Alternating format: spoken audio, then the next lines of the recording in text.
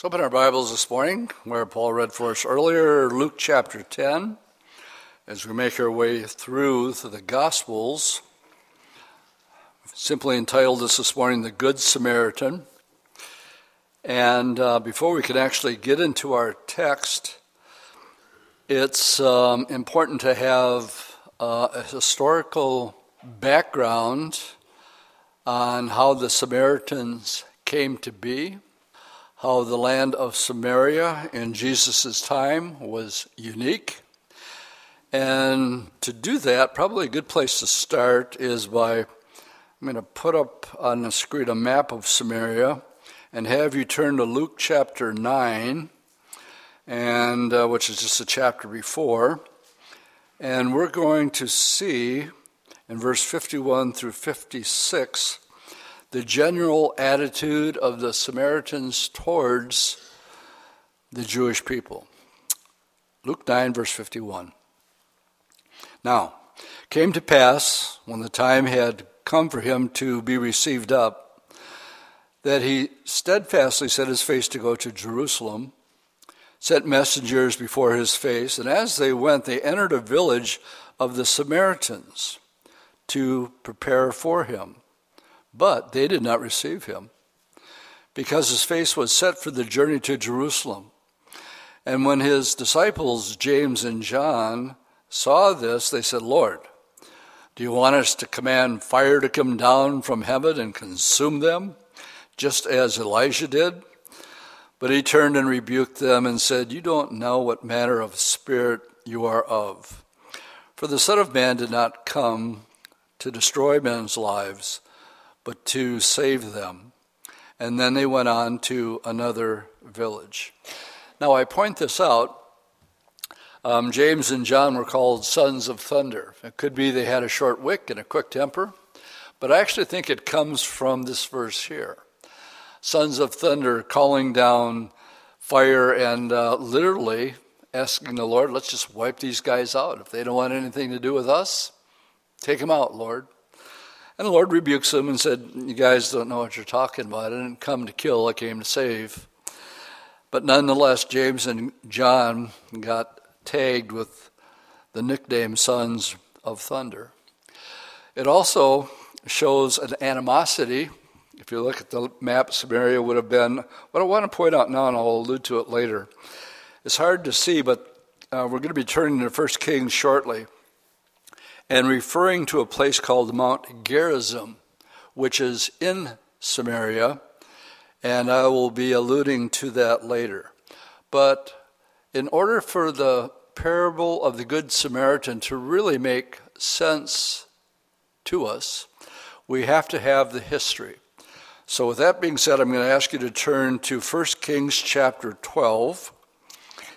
Without reading the whole thing, I'll give you a synopsis of what chapter 12 is about.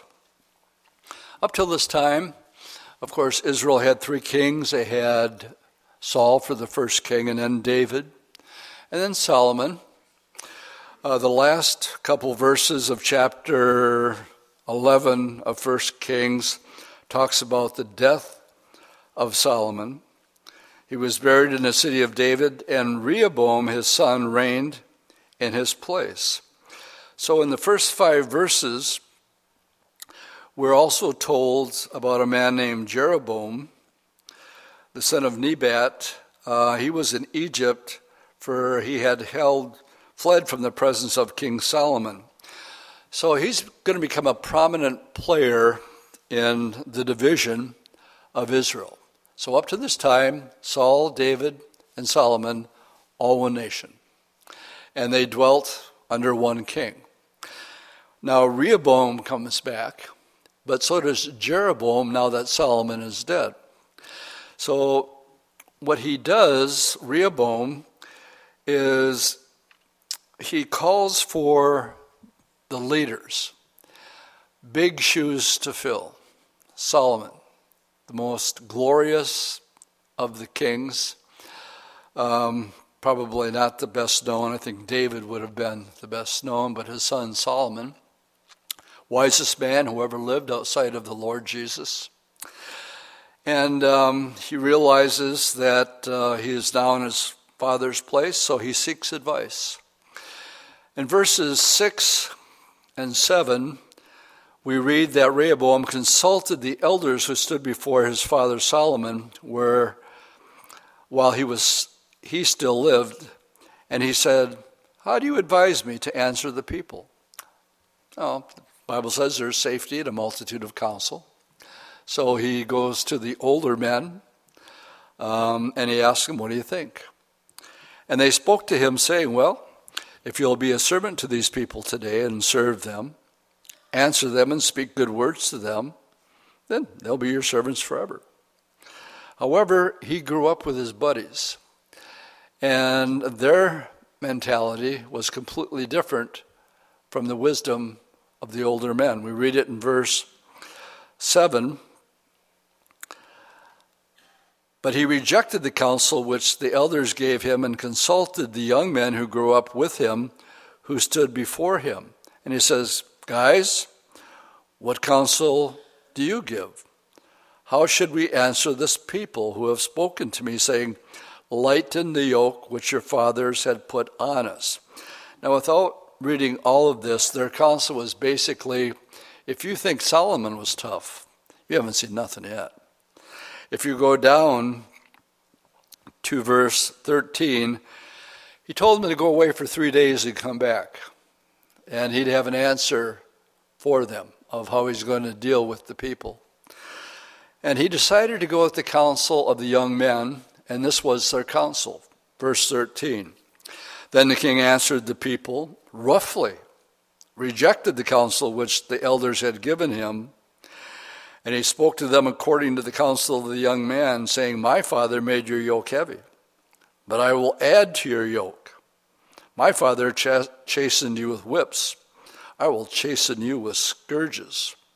So the king did not listen to the people, for the turn of affairs was from the Lord, that he might fulfill his word which the Lord had spoken by Agai the Shiloite to Jeroboam the son of Nebat.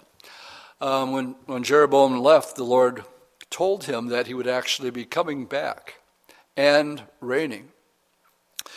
As a result of this, there was, when the people heard it, their attitude in verse 16, "What portion have we with David? We have no inheritance in the son of Jesse. To your tents, O Israel. Now, see your own house, David." So we have a split. And we have Jeroboam, who now has returned. And in verse 20, it came to pass when all Israel heard that Jeroboam had come back, they sent for him and called him to the congregation and made him king over all Israel. There was none who followed the house of David, but the tribe of Judah only. So here we have the division. We have Rehoboam in the south, and he is over Judah and Benjamin. But the other 10 tribes, because basically Rehoboam said, "You think you had it tough before? You haven't seen nothing yet. I'm coming down hard." So now they asked Jeroboam to be king. So now we have what is called the 10 northern tribes. Now, over the years, the 10 northern tribes had either 19 or 20. I always get it confused. But they did not have one good king. Without exception, it says of the 10 tribes of the north that they did evil in the sight of the Lord after the sins of their father Jeroboam. And so what were the sins of Jeroboam? Well, Jeroboam has a problem. Because if you're Jewish, the only place you can worship is in Jerusalem at the temple. So his problem is, how do I get the people to stay with me and not go back down to Jerusalem? And so what he did, let's go down to verse 25. Jeroboam built Shechem, and he also 28, the king took counsel, and he made 2 calves of gold and said to the people, it's too much for you guys to go down to Jerusalem. Here are your gods. Now, we just stop for a second and think of the irony of this. 2 golden calves. I mean, there's got to be people in the crowd going, duh, here. Wasn't our whole problem of 40 years in the wilderness worshiping this golden image? And now what are they back doing? Making golden cows. I'm going to put up another map at this time. I'm going to show you where they placed these golden images. Verse 29 says, one was in Bethel, and the other one was in Dan. Now, Bethel would have been around in an area of Samaria, but Dan is part of the tribe of Naphtali, way, way, way up on top. So he had 2 of them. Matter of fact, when we go to Israel, I didn't share this during the first service. There's a nature reserve there, absolutely gorgeous, that we walk through. And it's the city of Dan. And what they have discovered within the last 100 years is when it talks about this golden calf in the temple where they worshipped. At the end of our walk, I make sure I pulled the guide aside. I said, now listen, I don't want you talking about anything about what is at the end of our walk through the nature reserve. Because where it ends up is this very spot. Talk about the Bible coming alive. And I say, okay, everybody sit down now. There's these steps there. What they don't realize is that they're sitting on the very steps that they would have walked up to worship this golden calf. It's right there. And there's nothing I enjoy more giving a Bible study. And I don't tell them until I'm halfway through the Bible study where they're actually sitting. And they're looking at this altar in front of them and giving this Bible study. And I say, oh, by the way, where you're sitting right now, this is an A spot. This happened right here all those years ago. So they found the one in Dan. And not only that, but only a Levite could be a priest. Well, that didn't bother Jeroboam.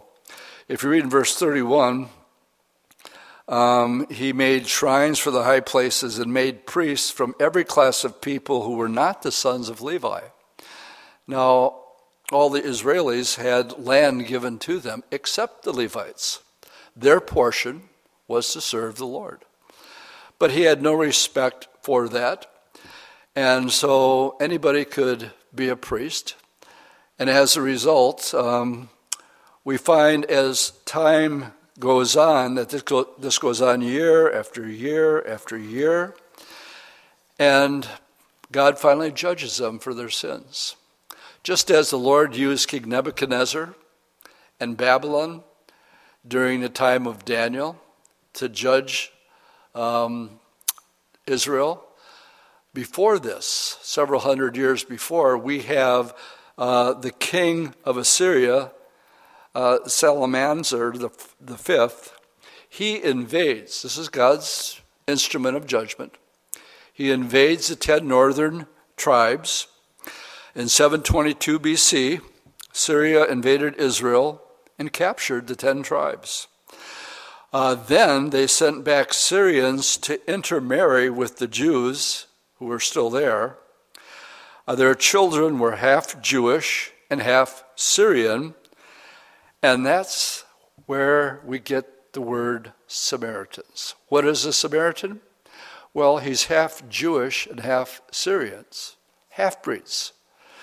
And the Jews would not allow them to worship in Jerusalem. As a result, they developed their own worship on Mount Gerizim. Remember I told you, remember Mount Gerizim? Because that was to a Samaritan where they worshipped. And this is what they taught. They couldn't go to Jerusalem. They taught that the Garden of Eden was on Mount Gerizim. They taught that Noah's Ark came to rest on Mount Gerizim. They said that Abraham offered Isaac, you guessed it, on Mount Gerizim. Can you see why there would be no dealings between the Jews and the Samaritans? This was heresy. And yet they had no choice. So basically, when we read back in Luke 10, let's go back there now. And the reason that the Lord was rejected in Samaria is simply because they had no really dealings with him. Okay, that's the history. Now you know why the Jews and the Samaritans really had no dealings with themselves. Let's read our text, chapter 10, verses 25 through 28. The lawyer. It says, "And behold, a certain lawyer stood up and tested him, saying, 'Teacher, what shall I do to inherit eternal life?' And Jesus said to him, 'What is written of the law? What is your reading of it?' And he answered and said, 'Well, you shall love the Lord your God with all of your heart, with all of your soul, with all of your strength, with all of your mind, and your neighbor as yourself.' And he said to him, 'You've answered rightly. Do this, and you will live.'" Now, the parable of the Good Samaritan came out as an answer to a question to this lawyer about eternal life. It was an honest question, but was it a good question and a stock question? Now, a certain lawyer asked the question, but he was not a lawyer in the sense that we would think of lawyers today. I heard a story about lawyers in our judicial system. Two lawyers, they go to court. It was a difficult case. There was a great deal of controversy. And the court actually opened, and lawyer number one jumped up and called the other lawyer, "You're a liar." And that caused the second lawyer to jump up and retaliate and call the first lawyer a thief. The judge threw down his gavel for silence. He says, "Well, now that the lawyers have identified themselves, we'll begin the case." What's your point? The point is that the lawyer here in this parable is not part of what we would think as a lawyer today. Rather, he was an interpreter of the Mosaic law. In that sense, he was a lawyer. Now, the question was, how do you inherit eternal life? And basically, he lays out the 10 commandments to love, the greatest commandment, love God, and love your neighbor. And Jesus turns the table on this guy, and he answers his question with a question by saying, "Well, what do you think? How do you interpret this?" And then we read in verse 26, "What is written in the law, and what is your rendering of it?" And the Lord says, "Okay, you do all that, do all those things, and then you will live." Well, that sort of contradicts the teaching of the New Testament. So we got to stop with verse 26 and notice, I think, a little sarcasm, a little barb here to this guy to make him think a little bit. Notice that the Lord said, "You have answered right." Remember that this took place before Jesus died on the cross. Does it mean a man can be saved by keeping the law? Yes. But let's follow through on this. It's not the hearing of the law, but it's the doer of the law that are justified. And if you can keep it, and I have to remind you that God would contradict himself, because in Galatians, if you're taking notes, this is Galatians 2, verse 16, which says, "By the works of the law shall no flesh be justified." In Romans 8, if you're taking notes, verse 3 through 4, for what the law could not do, in that it was weak through the flesh, God sending his own Son in the likeness of sinful flesh for sin, condemned sin in the flesh, that the righteousness of the law might be fulfilled in us who walk not after the flesh, but after the Spirit. Basically, it's telling us the reason the law came, it was a tutor. It was a schoolmaster, we're told later on in the epistles. In other words, it shows us, as we look at it, that there's no way that we could possibly fulfill it. Good place for an amen. Paul wrestled with this. He said, the things that I want to do, I don't do. The things I should do, I don't do. Oh, wretched man that I am. Now, that should have been the attitude of this guy here. But notice it says he wanted to justify himself. And so if he would have been honest with the question in the first place, it would have went something like this. Master, I've sincerely tried to love God with all my heart, soul, strength, and mind, and my neighbor as myself, but I can't do it. I've miserably failed. So how can I inherit eternal life? But instead of being honest, he opted out this evasive method and said, and who is my neighbor? Sort of switching it here.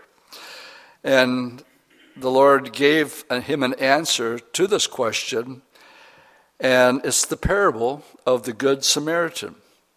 It is a simple story, but a marvelous one. Now, here, when you read about the religious leaders, there was always animosity, and I'll point out a scripture just a little bit, how much they hated the Samaritans for the audacity to say that Mount Gerizim is the place you worship, and clearly taking the scriptures and twisting them to fit, just like a lot of things that are happening today, what they want. That's one of the big things that we see happening in the church today. What do you want to see? Well, you just twist the scriptures around and make them say what you want. Oh, yeah, Abraham offered Isaac on Mount Gerizim. Well, that's what they believe, but it's not biblical. Good place for an amen. There's a lot of stuff that's floating around out there that people are taking as this is factual. No, it's not. It's what you made up, and you're just rationalizing it by saying that it's biblical. The Jews, on the other hand, knew clearly well where Noah's ark landed. They know where Abraham was offered, and so on and so forth. So that was heresy. And therefore, there was no dealings between them. On the other hand, the Lord always speaks of a Samaritan in the most positive of terms. Case in point, the parable of the Good Samaritan. Before I take you there, turn to John chapter 4. John chapter 4, one of my favorite stories. And I'm not going to go through all of this because it's a lengthy chapter. I'll be coming back to it as we close our study. But the normal route, if you were traveling from the Galilee, would have been to have taken, and you can still see it on this map here, you see the Sea of Galilee, the River Jordan, and down towards the Dead Sea, where it gets to Jericho. Now, they would take that route, not necessarily because it was the shortest. It would have been shorter to go through Samaria. But they wouldn't go through Samaria. They would walk around it, and they would go down what we call the Jordan River Valley. But in John 4, we read that he left Judah and departed again to the Galilee. But in verse 4, instead of taking the route, he goes north and he says, we need to go through Samaria. And what I want you to see here, he says, we need to. In other words, there was a purpose for him going through Samaria. So he came to the city of Samaria, which is called Sychar, near the plot of ground that Jacob gave to his son Joseph. Now Jacob's well was there. Jesus, therefore, being wearied from his journey, sat by the well. It was about the 6th hour. And a woman of Samaria came to draw water, and Jesus said to her, give me a drink. For his disciples had gone away into the mountain. Now, here again, we'll pick up on the animosity. The woman of Samaria said to him, "How is this that you, being a Jew, ask a drink from me, a Samaritan woman? For a Jew have no dealings with the Samaritans." What's going on? We don't talk. We don't get along. What are you asking water from me for? Well, the Lord is on this mission. When we read in John, and I like to say this often because that's how we learn, through repetition. Without exception, every time Jesus has a one-on-one, he always tells that person something about themselves that nobody else knows. And this is a classic right here. So she, being a Samaritan, starts out on a Samaritan's foot. "What are you talking to me for? You're a Jew. I'm a Samaritan. You know we don't get along." But Jesus keeps the conversation going. Well, he says, "Well, if you knew the gift of God and who it was who says to you, 'Give me a drink of water,' you would have asked him, and he would have given you some living water." And the woman said to him, I'm surprised she answered back, but she did. But he had her. Curiosity. She said, "Sir, you have nothing to draw with. The well is deep. Where are you going to get this living water?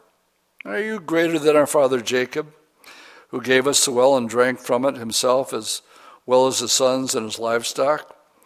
And Jesus answered her, "Well, whoever drinks of this water, they're going to get thirsty again. But whoever drinks of the water that I give him will never thirst. But the water that I will give him will become in him a fountain of water springing up into everlasting life." Well, she had gone from saying, "I don't want nothing to do with you," to saying, "Sir, give me some of this water that I may not thirst." Okay, to me, John chapter 4 is probably one of the best examples on how to witness to people that's in the scriptures. Isn't it true that when you're hanging out with somebody maybe you don't know, and a conversation gets going, don't you wonder in the back of your head that maybe we can twist this conversation around a little bit and I can bring the Lord into the conversation? And most people, most of them I would say, usually are already on guard if they're not born again, and if they're not Christians, they're just waiting for somebody to say something so that they can slam that door shut really quick. It's the rule at the Thanksgiving table for the saved and the unsaved. We don't talk about politics and we don't talk about religion because it wrecks the Thanksgiving dinner. So what's the Lord doing here? You know, there's a proverb, a psalm. It says, "A wise man draws out counsel like water in a deep well." There's a lot in that verse. What is the Lord doing? He took this, you're a Jew, I'm a Samaritan, starts a conversation with her.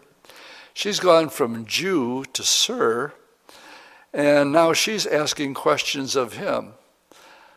And she's about to get saved, but one of the things when I say it's important witnessing chapter, I have a saying, there can be no conversion without conviction. You have to be convicted of sin. What does it say in John 6? The Holy Spirit was sent to do what? Yeah, to comfort us, but before it can comfort us, what does it do? To convict the world of sin. So she's got to be convicted somehow. So what does the Lord do? She wants the water, so the Lord said, "Okay, go call your husband and have him come here." And the woman answered and said, "Well, I don't have a husband." And the Lord said to her, well, you said, "Well, I have no husband. You've had 5 of them. And the one whom you have right now is not your husband. You're just living with him." The Lord says, we have to go to Samaria. You see, I know ahead of time that there's a woman who's gone through 5 men in her life. She's devastated. By the way, she's collecting the water in the middle of the day. You don't do that. It was the hottest time of the day. She's there by herself. Why? I'm just conjecture. but I think she had a reputation. I think she was ashamed. I think she was broken. And I think the Lord knew that, and he had an appointment. He said, we got to go to Samaria. There's somebody up there that needs to be set free. But in order to be set free, she has to be broken first. Good place for an amen. So how does the Lord break her?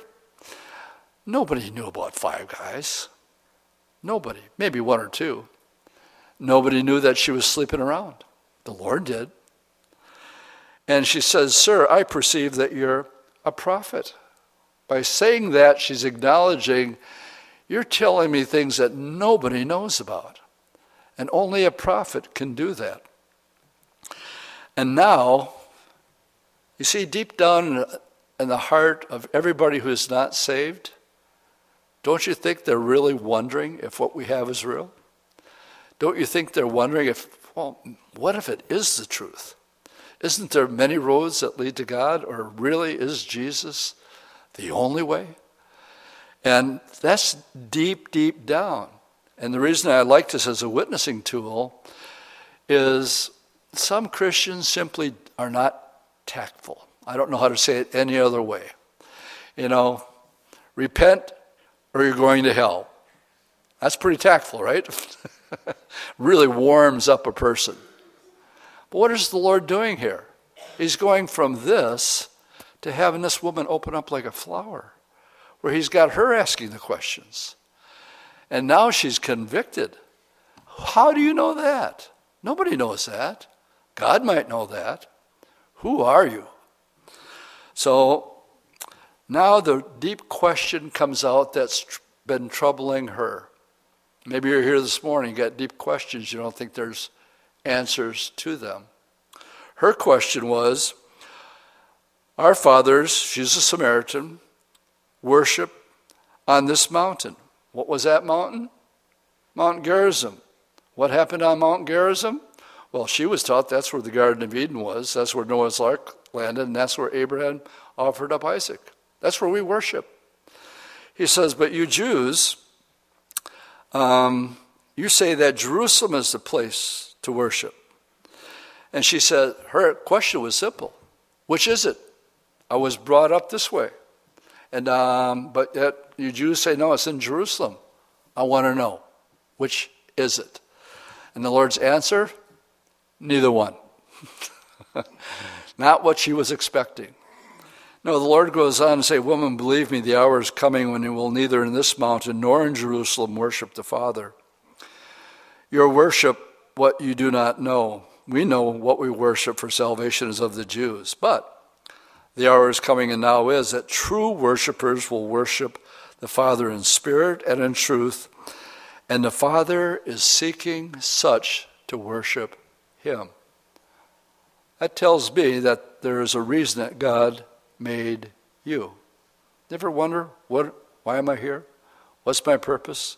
And what am I supposed to do? Well, you're here because God created you. You are one of a kind. And your purpose is to know him in a personal way. You were created to know your Creator, his nature, his character, and what he's done for you. And what he's done for you is paid the complete price, so there's absolutely nothing that you can do or add to it except to say thank you. What we call worship. A true heartfelt expression of gratitude, what I like to call an attitude of gratitude.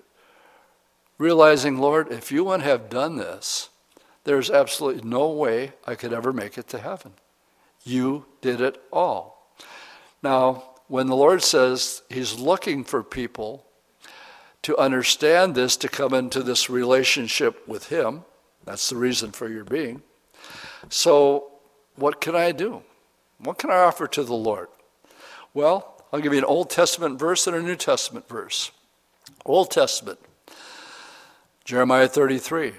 The voice of joy and the voice of gladness, and the voice of the bridegroom and the voice of the bride, the voice of those who say, praise the Lord of hosts, for the Lord is good. His mercy endures forever. Of those who will bring the sacrifice of praise into the house of the Lord, and I will cause the captives of the land to return as the first, says the Lord. There's an Old Testament. The Lord brought them back from captivity. Interesting coincidence, Psalm 126. When the Lord brought back the captivity of Zion, we were like those in a dream. Our mouth was filled with laughter and joy. They were happy. They were going home. New Testament, taking notes, Hebrews 13, verse 15. Therefore, because we really can't offer any works for our salvation, therefore, by him let us continually offer the sacrifice of praise to God, that is the fruit of our lips, giving thanks to his name. Question of the Samaritan woman. Where and how do you worship? Well, it's not in a place. It's not in a building. But it's what we do by ourselves, from our heart, and it's a sacrifice of praise. Being grateful and just thankful for what the Lord has done for us. Another good place for an amen. Gang, that's all you can do, is going around thanking the Lord and just being grateful for all that he has done. And she at this time is really wondering and looking at the Lord like verse 25 said, the woman said, I know the Messiah is coming. And you think she's suspicious at this point? I do. Who is called Christ, said when he comes, he will tell us all things. And now the Lord tells her straight out, I who speak to you am he. And she was suspicious, but the Lord just lays it right out. Guys, we got to go to Samaria. I know we're not going to be welcome there, but there's a woman who's bound up. She's been abused, gone through 5 marriages. She has lost touch with society. She's by herself at the well at high noon, hottest time of the day.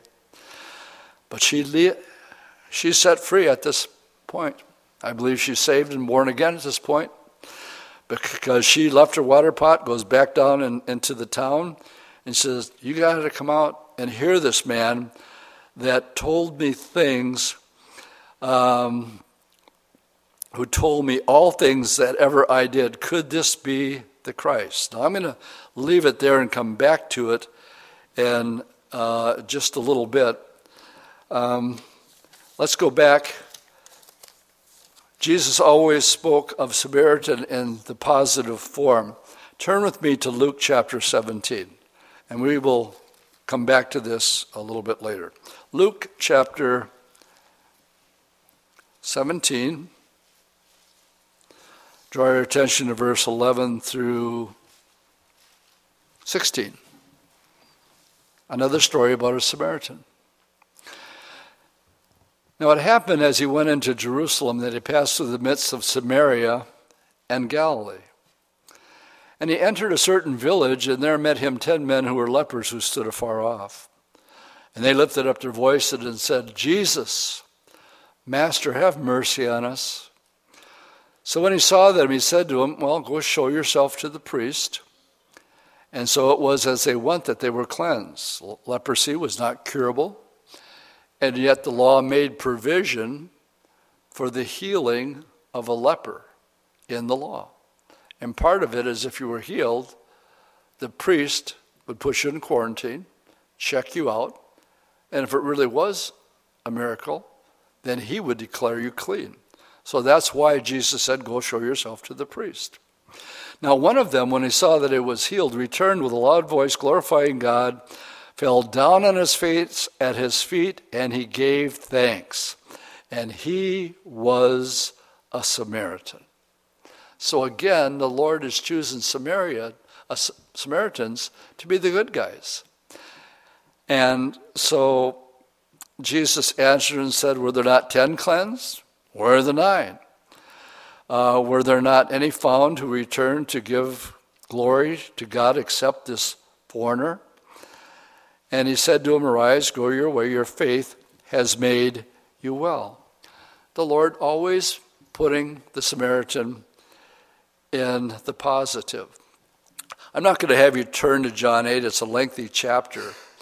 But it's the woman who was caught in the act of adultery. And the penalty, of course, was stoning. The religious leaders said they caught her right in the act. And they interrupt his Bible study, throw her to the ground. I got two questions at this point.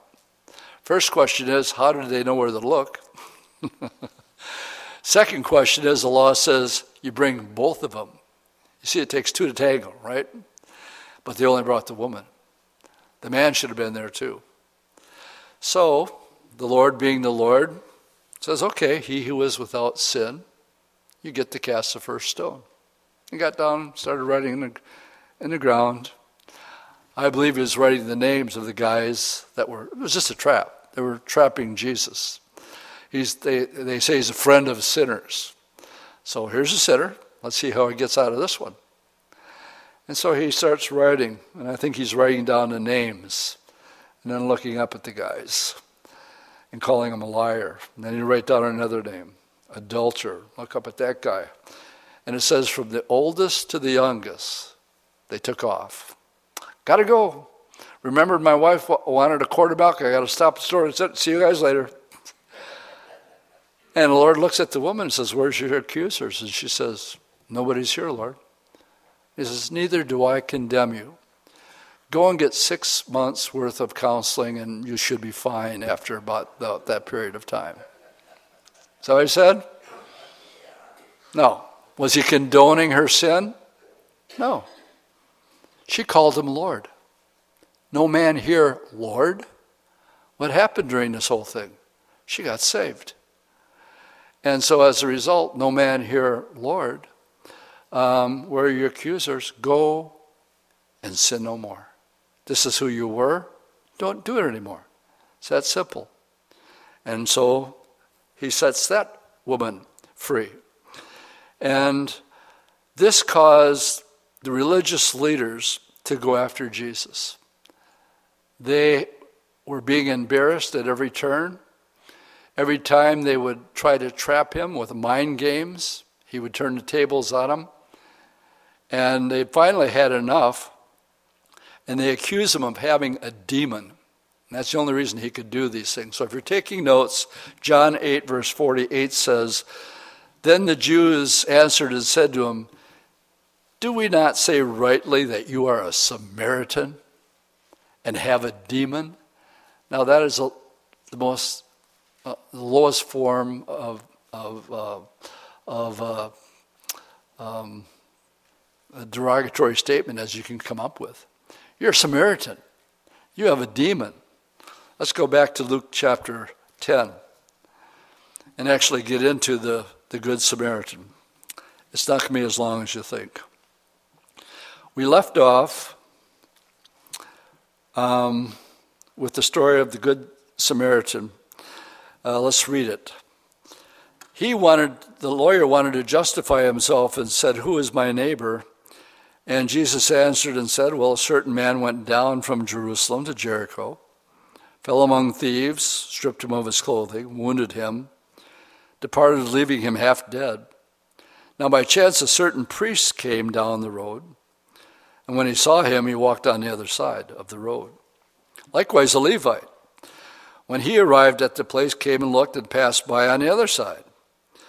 But a certain Samaritan, always put in the proper light, a good light, as he sojourned, came near where he was, and when he saw him, he had compassion on him, and went to him and bandaged his wounds, poured oil and wine, and set him on his animal, brought him to the inn, and took care of him. On the next day, when he departed, he took out 2 denarii, gave them to the innkeeper, said to him, take care of him, and whatever more you spend, when I come again, I'll pay. So which of these two? Now he's talking back to the lawyer. The question was, who is my neighbor? He said, which of the 3 do you think was neighbor to him who fell among the thieves? And he said, he who showed mercy on him. Then Jesus said to him, Go and do likewise. Dean Brown of Yale University has said that three classes of men that represent three philosophies of life brought before us in this parable. First of all, the thief. His philosophy of life says, what you have is mine. This is socialism or communism. The priests and the Levites, their philosophy of life says, what I have is mine. This is rugged individualism that has gone to seed. His cry is, let the world be damned and I'll get mine. This is godless capitalism. Nothing wrong with capitalism as long as it's not godless. The third one is the Good Samaritan. His philosophy says, what I have belongs to you. This is a Christian philosophy of life. Can I read that again? This is a Christian philosophy of life. What I have is yours if I could help you. Folks who talk about Christian socialism don't recognize that there are two distinct philosophies. Jesus is answering the lawyer's questions about real love. Loving God and then loving your neighbor is actually proof indeed that you are a Christian. When you see someone in need and it's within your power to do something about it, you've just proved to yourself that you're a Christian. Because we're told to love our neighbor as ourselves. Do you realize how much you love yourself? You love yourself a lot. I always like to use the illustration whenever there's a group picture and you look at the group picture, who's the first person you look at? We can all confess. We're interested in ourselves.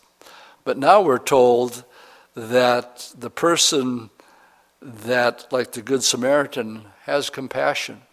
Why? Mostly because I've been there. I've been in that woman's shoes, Samaritan's shoes. I know what it feels like to be down. And now I know what it feels like to be set free. And I'm simply grateful. And I'm trying to express my gratitude by showing this love to other people, whether they think they need it or not. Oh, they need it. They just don't know they need it yet. That's why most people have to go through traumatic experiences. So, what Matthew adds, Luke, the last thing in Luke 28, Jesus says, you have answered rightly, do this and you will live. If you're taking notes, that's not the last thing it says in the same account in Matthew 22, verse 40. It adds this instead. On loving God and loving your neighbor, in verse 40 it says, on these two commandments hang the law and the prophets. What? Love. Loving God and loving your neighbor. On it, all the law and the prophets hang upon it. 1 John 3:17, but whoever has this world's good and sees his brother in need and shuts up his heart from him, well, how does the love of God abide in him? This is a litmus test for Christianity, gang. You see a person who has a need. It's within your ability to do something about it. And if you don't, the question is, how does the love of God abide in you? In men's prayer yesterday, we were just going around sharing. One of the guys was on vacation, ran into a couple, they had run out of gas, and they're just standing around, so he goes up, and I don't know the full story, but basically he saw the need, and it wasn't a big deal for him to fill up the gas tank, so he does. And, I don't necessarily know if they witnessed to him or anything, but he was just being a good Samaritan. He saw the need. He had the $20 or whatever it took to fill up the gas tank, and so he did it. It should be the natural response when it's in our power to do something and to do it. Not only that, Paul actually writes a doctrine about it in Romans chapter 13, which I'm going to have you turn to right now. Romans 13, just 3 verses, 8 through 10. Romans 13:8 says, "Owe no one anything except to love one another. For he who loves another has fulfilled the law." What did we read in Matthew 22:40? On these 2 commandments hang the law and the prophets. Now Paul is saying the same thing. He who loves has fulfilled the law. How so? Well, he lists off the commandments. You shall not commit adultery. You shall not murder. You shall not steal. You shall not bear false witness. You shall not covet. And if there's any other commandment, all are summed up in this saying, you shall love your neighbor as yourself. How so? Love does no harm to your neighbor. Therefore, love is a fulfillment of the law. You see, if you really, truly love your neighbor, do you think you're going to slander him behind his back? You think you're going to steal, thou shalt not steal? You're going to sneak over in the middle of the night and steal his lawnmower? No, why not? I love the guy. He's my neighbor. And I'm not going to try to rip him off or have an affair with his wife or speak evil about him. Why? You see, when you love, the law automatically is taken care of. You simply don't do those things. Turn to Jude, last book before the book of Revelation, just 2 verses. Verses 20 through 22.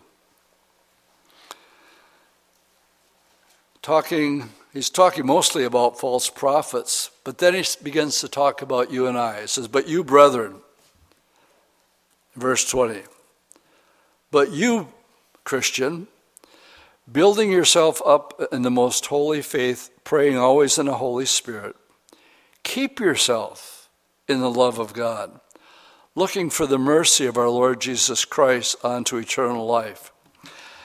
And on some have compassion, making a distinction. A distinction. You know, the Bible speaks against being a respecter of persons. God says he's a respecter of no persons. He looks at the rich man the same way he looks at a poor man. Now, during my generation, in Jesus' day, the ones that were despised and rejected were the Samaritans. And the Lord had compassion and healed the leopard, set the woman free at Jacob's well. In my generation, the Samaritans were called hippies. And I'm a product of the Jesus movement. Chuck, honestly, when he tells his story, he says he despised them. He says they need to get a haircut, get a job, and clean himself up. That was Pastor Chuck's assessment of hippies. Kay, on the other hand, was brokenhearted. She would go down to Huntington Beach, and she'd see them all strung out on drugs. And her heart went out for him. And she made Chuck go with him one day. And tears came to her eyes because they were looking for peace and love, and they weren't finding it. And she knew she had it. So she got her daughter to bring home a hippie one night because Janet, the oldest daughter, knew a hippie. And he brought him home, and he got saved. His name was Lonnie Frisbee. And long story short, the Jesus movement started in a tent. We just had Chuck Girard here with us. He was a big part of that. And they were welcome. They were the Samaritans of my generation, hippies. Well, they outgrew the tent, so now they had to build a building. So here's this new, beautiful building. And the hippies are still coming in. And they just put in nice new carpet, new pews, really, really nice. But the hippies were coming in and they didn't have any shoes on and their feet were still dirty. And some of the board members said, you can't come in here, not with those dirty feet. And so some of the board members weren't letting the hippies come in because it was messing up their brand new carpet that they had just put down. Well, the word got back to Chuck, and he said, I hear we have a problem with carpet and no shoes. He says, I have a solution for the problem. And here it is. We're going to rip out the carpet. This is a true story. We're going to rip out the carpet, and they can come in any way they want to. And it's the Lord's job to do a work in them. They're justified now, just as though they never sinned. God will work with them. He'll change them over time. But that's the Lord's job. Our job is to teach them the Word of God, just as they are. The Samaritans of my generation were hippies.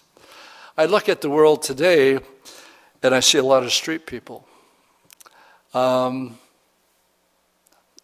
lot of it not of their own doing.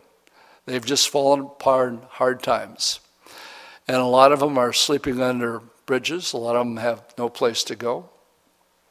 Between the first service and the second service, I had somebody call me aside and said, Dwight, I'm going to tell you this. I'm not going to tell you the guy's name because he doesn't want to lose his reward. And he said, the Lord, there's this couple that just got saved. She was being trafficked as a prostitute, and but had gotten saved, got married to the guy.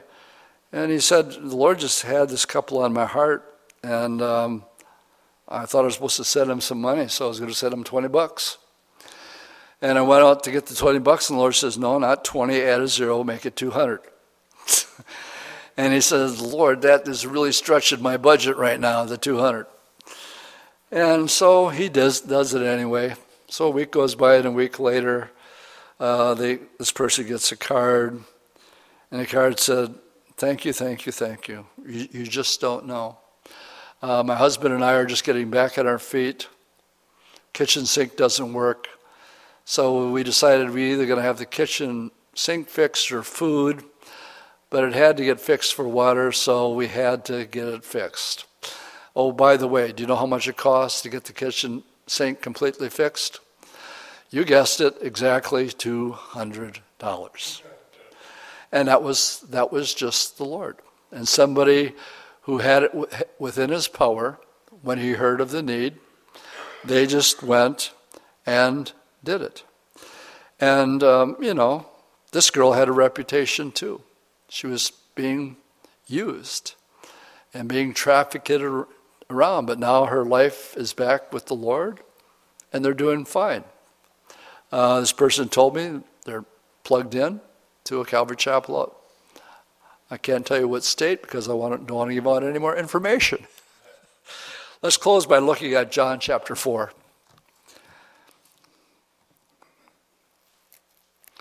It says, on some have compassion. What does that mean to you? Well, it's easy to show compassion upon people who are compassionate. It's another thing to show compassion on what we would call people of questionable or undesirable character, like a Samaritan or a street person or a hippie. I don't think there's any more hippies. Maybe there is, but if there are, I don't know where they are. And somebody's thinking, Dwight, you're one, you're standing behind a pulpit. John 4. I want to close the study by pointing out to you a very famous missionary verse that missionaries use around the world. It's verse 35. Do not say that there are still 4 months and then comes the harvest. Behold, I say to you, lift up your eyes and look at the fields, for they are white for harvest. And he who reaps receives wages and gathers fruit for eternal life, and both he who sows and he who reaps may rejoice together. For this is the saying is true, one sows and another reaps. I sent you to reap that for which you have not labored, others have labored, and you have not entered into their labor. I don't know a missionary organization that doesn't quote this. I want to point out where it was quoted from. Where is this being said? Answer, Samaria. When Jesus looked out over the fields, he was looking over Samaria, the despised people of the Jewish people. And he's telling his disciples, there's the harvest right there, Samaria. And he said, that's where I want you to go. They may not hear it. I told the first service that, you're always looking for your opportunity to see if you can witness. Well, I started witnessing to this guy. The guy said, stop. And I said, what for? He said, you're the fourth guy in 4 days to tell me about Jesus.